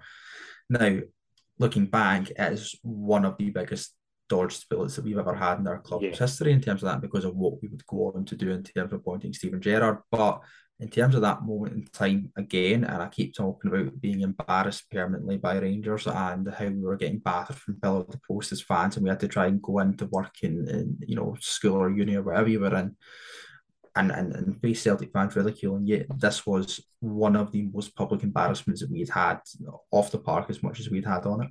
I remember getting a text message from somebody who you know as well. I'm not going to say who it is, but I'll probably tell you off air. But getting a text from somebody who's on Heart and Hand saying McInnes has been appointed. He's picking the team for Saturday, and I'm pretty sure Rangers played Ross County on the Saturday. If I'm right, I would need to look at it. But something definitely changed because McInnes had agreed to take the job. That's well documented. That did happen. Something spooked him, or someone, we don't know. But that was Peter Grant. It was Peter Grant didn't want to follow him to Rangers, and Derek McInnes did not. Tony Docherty, sorry. Oh, sorry, my apologies. Yes, Peter my Grant and Rangers would not have won. Aye. Yeah, I've got no idea where Peter Grant came from. My apologies, but that's the theory. Yeah, that's the theory I've heard as well. But that, I think McInnes will look back at that time and regret it massively. But I remember at the time being raging at McInnes. I was raging at McInnes more than the board for some reason, because I'm like, you've got this opportunity to come to Ibrox and you're turning it down to stay at Aberdeen. But the board definitely deserve their criticism for this as well, because they made a complete mess of this. And again, looking back, it's probably for the best. But I was the same as you. I remember at the time being angry at McInnes and giving it a lot of the shite back part, because it really did feel like that at the time. He had this opportunity to take this once in a career step up to Rangers. You know, it's not going to happen for you twice. The circumstances and the stars are not going to align enough for that to happen. And he turned it down. And it was a wee bit of the kind of spurned ex type thing, you know, why turn me down, why you rejecting me, that type of thing. But it really did feel like that, and I couldn't really understand why, apart from the fact that he, you know, was stable in Aberdeen and he was comfortable. And for me at the time, at least, it screamed an absolute lack of ambition to come and take this project on. But on the flip side, if he is stable in Aberdeen and, you know, he was comfortable up there, and you're looking at Rangers at that moment in time, and you're thinking, well, we can have a basket case for a club that we were sitting fourth in the league, then as a manager, maybe that wouldn't be an appealing prospect to you. But there is still the element of it's Rangers, and you really would have the opportunity to kind of build us from the ground up, like Gerrard would do. Now, would he have done it in the same style or to the same level of success as Steven Gerrard? Ultimately would, of course not. That's not even in the conversation. But to have that project and turn it down, I think it showed a real lack of ambition on his part. I certainly don't think that Rangers would have stopped 10 in a row if Derek McInnes was the manager. No. Don't think that would have happened. And the money that we would have spent on jobber players that Derek McInnes would probably have wanted to have bought in, I don't think we would have won 55 yet either. It would have set us back years. And don't get me wrong, Caixinha set us back years. But this would have been the conversation for title challenges under Derek McInnes. No. I think it would have been a solid second, and Celtic would have been way clear and going for probably 12. But the disastrous pursuit of McInnes had obviously meant that Graham Murray was still there, and they had steadied the ship, but he got the job till the end of the season, just before Christmas. Now, that was nothing more than to just buy the board some time to get the appointment right and just get a safe pair of hands in. Now, in hindsight, that was absolutely the wrong call, because Graham Murray was not mentally capable of doing that. And that's a shame, because I think Graham Murray's another really nice guy, but he was not capable of doing this. Now, was it the wrong call? And in that moment in time, I can maybe understand why. In the fullness of time and looking back, it was probably the right one, because we got Steven Gerrard in. And yeah, let's be honest, we don't want to hear it, but this season was gone at that point, and I would much rather they prefer, and even still to this day, I would probably say this, I'd rather get the right guy in than the quick guy in. Now, Derek McInnes was the quick guy in. He was never at any point the right guy, even though we felt it at the time. So I can see the logic, and I understood it at the time, to try and buy themselves the opportunity to get the right guy in, and the season was dead anyway. And to be fair, like we've just spoken about as well, if you get a guy in mid-season, he's laboured with the same problem that Pedro was, which is as soon as something goes bad, and with this squad it would have went bad quite quickly, you are still laboured with last season's results on the kind of general psyche of the support. So if Gerrard had came in, say, kind of January or something like that, and then we get beaten by Celtic again, and the 5-0 Haverins would have happened, I don't know. But if you kind of attributed those results to Steven Gerrard, then you are maybe talking about a different picture when things start to go wrong, whereas you do at least have an element of a clean slate there. And I know I'm saying that they don't exist in football, and they don't, but you can at least buy into it as a concept in the way that you wouldn't have had he stepped into the ring sooner. Yeah, and I think you're right. I think I mean from the perspective. I think in hindsight, it was the right call to give Murty the job and just buy time. But you could see later on, just Murty he struggled with the Oh pressure. yeah, But yeah. to be fair to him, he got a January window. He brought some decent players in, like Jamie Murphy come in. I was going to say Russell Martin and a decent player, but it felt a decent signing at the time. It just felt a stable centre back. Jason Cummins came in, but Russell Martin quickly proved that was anything but. But that period going into the Celtic game at Ibrox, I really fancied Rangers that day because Rangers' form going into that from New Year onwards was pretty good.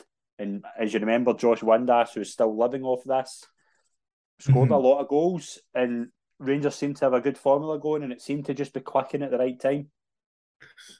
It felt as though we were at least pushing for something now. Again, with the film at the time and looking back, it was really built on sand and it was a bit of a house of cards rather than Yes, form, it but was. it was good Absolutely was. nonetheless. And coming from the position that we were in, where we had nothing to believe in or nothing to cling on to, my God, were we desperate to cling on to this? Yeah. What was it ever real? No, probably not. But it at least put us in the position where had we beat Celtic at Ibrox that day, we would have put pressure on them. And see, at that point, that's really all I wanted to see because they'd had a complete free run at it. If we beat Celtic that day, they would have been on was 64 points. We would have moved up to 61, I believe. So, that's pressure. There's a small gap into it, and you really kind of want to test them as the defending champions at that point and who had ran away with the league to see what they do under pressure because their fans would have felt it as well, and they would have been on their back to try and deliver. And at that point, you never know what happens. Now, don't get me wrong, in the fullness of time and in the fullness of that league season, I don't think we would have went on to win it had we beat No. Celtic at Ibrox that day. But it would have threw that spanner in the works. It was a different dynamic. Whereas the flip side of it is what's happened is Celtic go and win this game, and even in the manner that they win it, that psychological hold that they had over Rangers just strengthens us leading twice, and then they have a man sent off, and you're thinking at that point we need to do this now. And there's something in that psychology of it as well, where we go ahead and we obviously they bring it back twice at halftime, we're going at two each. Mm-hmm. And at that point, you're thinking, okay, this is really frustrating that we should be miles ahead here, but we can still go and beat this week. We still can do this. So whenever you get sent off and you still have half an hour to go with their 10 men at Ibrox and the place is bouncing at this point because everyone feels it. On the park, the psychology changes from we can do this to no, we need to do this. And I think it completely puts all the pressure on our players and removes a lot of the pressure off the Celtic players at that point, who I don't think are expected to hold out now, given everyone just thought it would be a relentless wave after wave of Rangers pressure. And the psychology on the pitch, that change is so crucial to the way this game went because we were not mentally ready to cope with that pressure of needing to beat Celtic. Now, don't get me wrong, in every form you need to beat Celtic, but this is different to try and stay in a title race and to really try and put a bit of pressure on them. You need to beat them in this scenario. To then have that pressure put upon you and to not do it, the psychological damage that caused is irreparable, and we've seen that in the following games as well. And you see that's an absolute perfect summary because I remember that at the end of that game, just thinking that like when it went to 2-2, the pressure went up tenfold on Rangers, and they just couldn't handle it, and Celtic could. Celtic were more capable of doing that. Celtic had more than Celtic had 10 men in the park, but those guys had so much more in the tank than Rangers did mentally. And that's the big difference in those games. And that was what I remember sticking out that day because as soon as that red card, I think when that red card came up for Simonovic, I think Rodgers, in particular, we haven't really mentioned them in this episode, but he did have that mental edge that I think goes quite underrated with him actually, that he could get those players up for that. And once that red card was in, he was like, right, this is where you step up because the pressure's on Rangers. And quietly got about their business, and that's a brilliant goal from Edouard, to be fair. But once that goal went in from Edouard, that was Rangers' season done. 100%. And even towards the end there with the chance and Scott Bain made the save. And I actually remember having a conversation with a Celtic fan not long after this game, and he said, like, oh, you would have loved to draw out of that. And I was like, well, obviously in the context of not getting beat, but it still would have felt like a major, major Yeah, disappointment.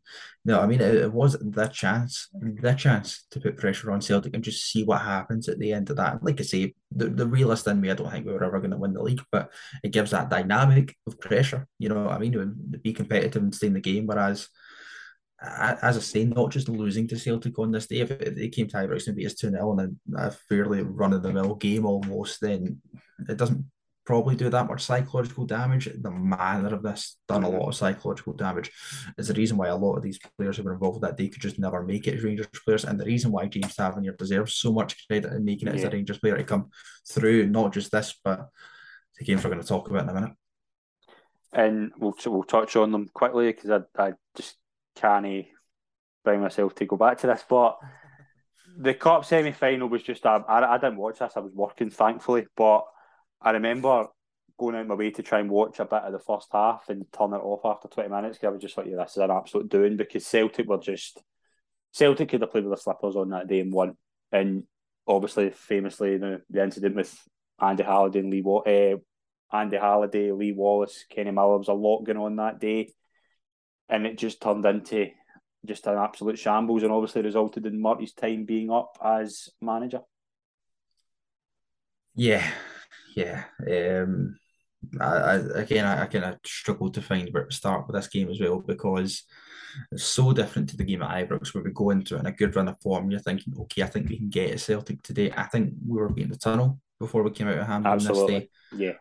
And I'd listen to the fans will never be beating the stands, but I think there was that thing in our head of going, I didn't have the same level of confidence or buzz about us as we did going into Ibrox, where we genuinely had, I think, belief that we could beat Celtic. And even though, you know, no one in the stands against Celtic at Hampden's ever going to surrender a game like that, I do think it was in our heads that we were aware that this could go really, really badly, really quickly. And as soon as that Rogic goal goes in, a man who I'm utterly sick of seeing in a Celtic shirt, I'm so glad he left because he always seemed to score against Rangers.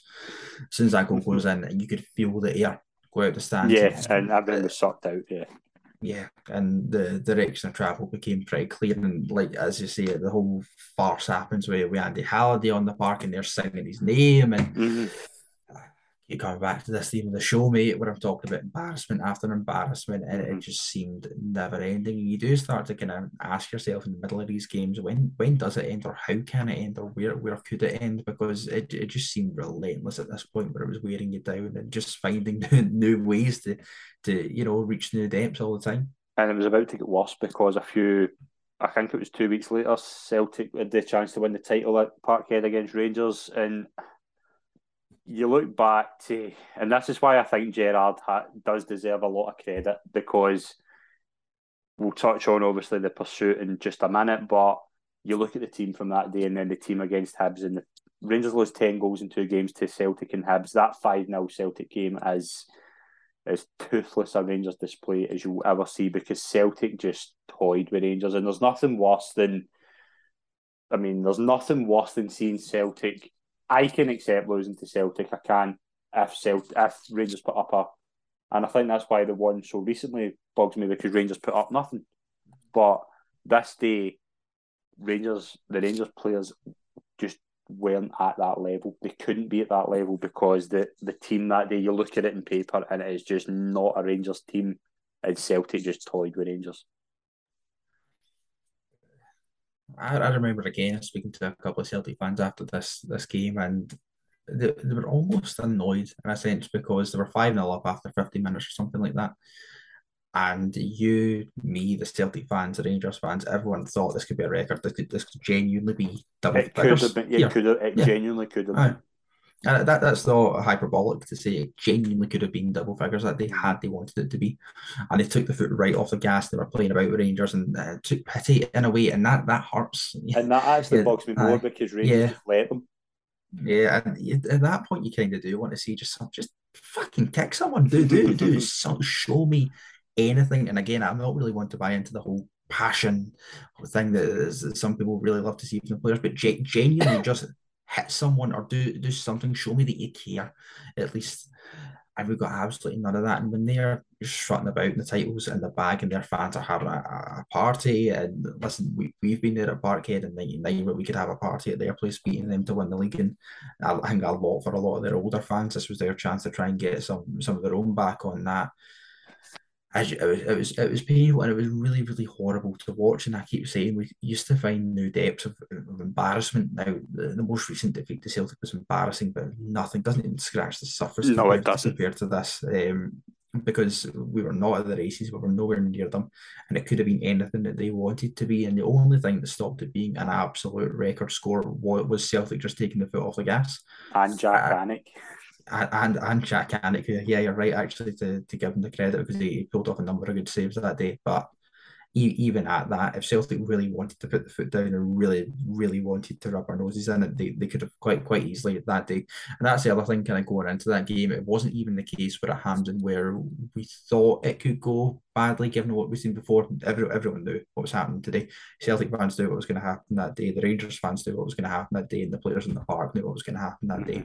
And that becomes unforgivable because you know you're not going to see anything. And it's not even the case that you're going hoping. There was no hope. I've not spoken to a single Rangers fan who was in the stadium that day that went with any kind of hope whatsoever. It was out of loyalty, which is bloody commendable, because you know what you're walking into. And to have the kind of mental fortitude to still do that, then I think from the fans' perspective, it deserves an awful lot of credit. Yeah, absolutely. And we'll talk about something quite cheery that was getting us quite excited about this time. We've got there, and we've got there eventually. There was beginning to be whispers about who the new manager would be. There wasn't really much in terms of kind of anyone serious up until wee whispers get out that there was potentially talk of a legendary Liverpool player by the name of Steven Gerrard being linked with the job. I remember, I think it was follow, if I'm right. Somebody put in follow that Steven Gerrard was being linked with the job, and I think a lot of people are saying no way. And I remember looking in Sky Bet, and I'll never forget this. I'm pretty sure Alex McLeish was favourite, and Gerrard was sitting about 25-1 or something. By God, I wish I could go back 5 years, because there was this thing of because he turned down jobs before. He turned down jobs. I think it was MK Dons. It was MK Dons. I want to say he turned down another one as well, but there was this thing of that sounds exciting, but there's no way Steven Gerrard's coming to Rangers. No, you're right. Actually, it was MK Dons that he turned down. I remember reading that before myself. Again, much like Pedro, actually, I remember exactly where I was when I got first told about Steven Gerrard. I was working in the bar at the time. I was still a student, and it was the bar manager's husband was in having a drink, massive blue nose. And he kind of pulled me aside and he went, "Have you seen follow in the last like half an hour?" I was like, "No, how what are they saying now?" And I was still so scared with Rangers. I was like, unless it's unless it's half this team being shot for their performance, I'm really not that interested, mate. And he's like, "No, it's Steven Gerrard's the favourite to be the manager. Apparently it's going to happen." And I was like, just fuck off. Honestly, don't do this to me. And then, unlike Pedro, where I was trying to convince myself that, this completely off the wall new start appointment could be a great thing, I was so damaged by that I was like, what are we doing, man? I mean, is this really the time to be trying to gamble on a young, inexperienced manager? Like, of course, Steven Gerrard's an absolute legend, and I adored him as a kid growing up, watched him. Who didn't? You know what I mean? But Jesus Christ, there's just no chance, absolutely no chance. Now, I was incredibly dismissive. Actually, I had to buy my pint when Gerrard was actually appointed, just to kind of apologise, because I just didn't believe it was going to happen. And then the story gains more traction until, and then the BT interview happens where he's on with Gary Lineker and Neil Ferdinand. Yeah.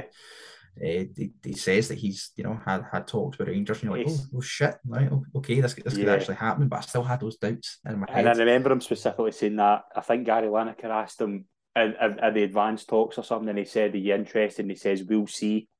And I remember that specifically because I had completely ruled. I said, "There's no chance he's taking that job. There's no chance he's going to risk that," because going to Rangers at that, going to Rangers at that time was a death sentence. It felt like it to us. Like, there was this Rangers team were miles away from where they needed to be. Why is he going to risk a cushy job at Liverpool, potentially going to an average team in England where there's not as much pressure? Why would he risk coming up here? But by God, he certainly was willing to take the risk. And I remember it. I remember it so well the day that he got announced, because it became quite apparent on Twitter before it happened. That it was the 4th of May 2018. Yeah, but yeah. Today was going to be the day. And I remember, I was like I said, I was still a student at that point, so I was in the Mitchell Library in Glasgow. I had a report that was due. Right. I got sacked off because I'm getting a subway over to Ibrox just on the off chance. And then they open the gates on in the main stand, and everyone kind of goes flooding in, and everyone's trying to like get a signal on their phone to watch his press conference as he's being unveiled. And at that point as well, we had the amazing tweet to Hamza Yusuf, who'd obviously tweeted that Steven Gerrard was never going to be it, and the delayed arrived, and I was like, that's just excellent, absolutely excellent. And we not had that for a while at Ibrox, even though I'm saying at Ibrox as if it was a full stadium on a match day, but the buzz around the place at that point was just something I hadn't experienced in a long time. And remember, it's 2018.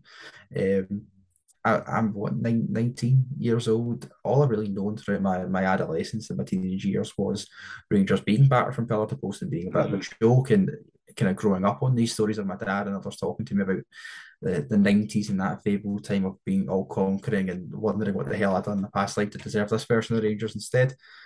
And you finally had someone you could just latch on to and believe to. And even though initially when I'd heard Steven Gerrard being, talked about, I was so burned and disappointed by Pedro that I was so dismissive of it. Mm-hmm. Just being in the stadium that day and seeing him walk out of the tunnel and the roar that went up just from the people who were in the enclosure and all that day. It felt something. It felt different, and I think that's the words that everyone has used since then. It felt so different, and that it doesn't mean anything. As I say, that's ethereal as well. You can't touch that difference in feeling. There's just, you got the impression like no matter what happens here, something special is going to come out the back end of it, because you can believe in Steven Gerrard. You know who he is. He's not some randomer from Qatar that's came over out of nowhere, and it's not as many mental gymnastics you need to do to try and believe in this as a figurehead of the club. And leaving Ibrox that day, like everyone, with a massive spring my step. Actually, I went to the Loudon as well for a drink, and the place was absolutely bouncing. And it's one of those kind of Rangers memories, despite a ball not being kicked that day at all. It's one of those ones that will just live with me forever, just because it really did feel like you were part of something special and something was building.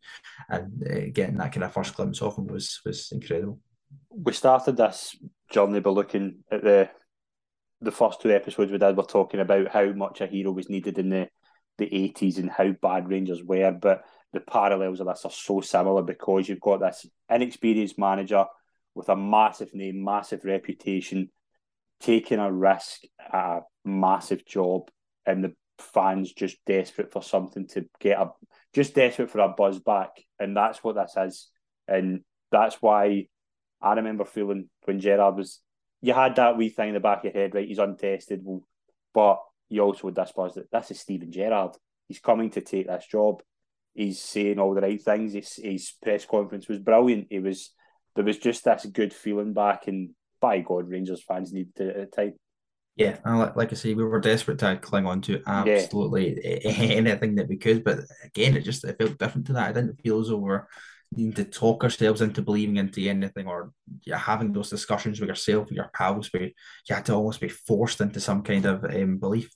It was there, and it was natural. As I say, in the stands that day, and anyone else who was there listening will know this themselves, you could just feel it. It was just absolutely electric for it. As I say, a day where a ball wasn't kicked, just to see a manager unveiled. I've never really experienced something like that before. I might never experience something like that again. No. And you're right to mention the 80s, because Souness is the very, very easy comparison to make. But anyone who had spoke to of an older age around that time, they compared it to the same way that they felt when Souness walked through the door as well.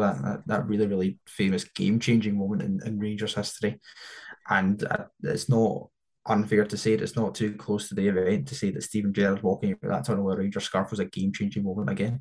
Yeah, absolutely. But we will obviously get into Gerrard next week. We'll look at it in detail, the 3 seasons, but ultimately resulted in my opinion, the biggest title win in Rangers history. But the overall summary of this period, the Pedro disaster, the disastrous appointment of McInnes, just so much negativity to go through, what's the overall memory of this? That if I could ask you just for a quick summary of this whole period, what would it be? Pain and lots of it. It was embarrassing at many points, and there was so many aspects and time zones when this period of time that you and I have just covered, where I think I certainly sat and thought about it, and I know other Rangers fans sat and thought about it, and they wondered where we would ever get back to the way that we used to be, because it felt so far away, despite the journey, in inverted commas, a phrase that I don't usually like using, but the journey from the bottom tier of Scottish football back to the Premiership, that was done. Mm-hmm. This was new depths in terms of things where we felt as though we could get back and we could push it, and it just never happened. We fell on our face. We were embarrassed by our rivals. We were embarrassed by Hamilton Accies at home, and it felt as though it was one never-ending pillar to post. And you have this shining light at the end of it when Steven Gerrard walks out that tunnel, and you had hope. And that's something that I don't think we spoke about an awful lot tonight. Just use that word hope, because of none of it, there's no hope involved in any of this. Yeah. And as football fans, if you don't have hope, you don't have anything. Every single football fan, except Celtic fans, it should be afforded hope within their lives and following their football team. And we were robbed of that as Rangers fans for so long.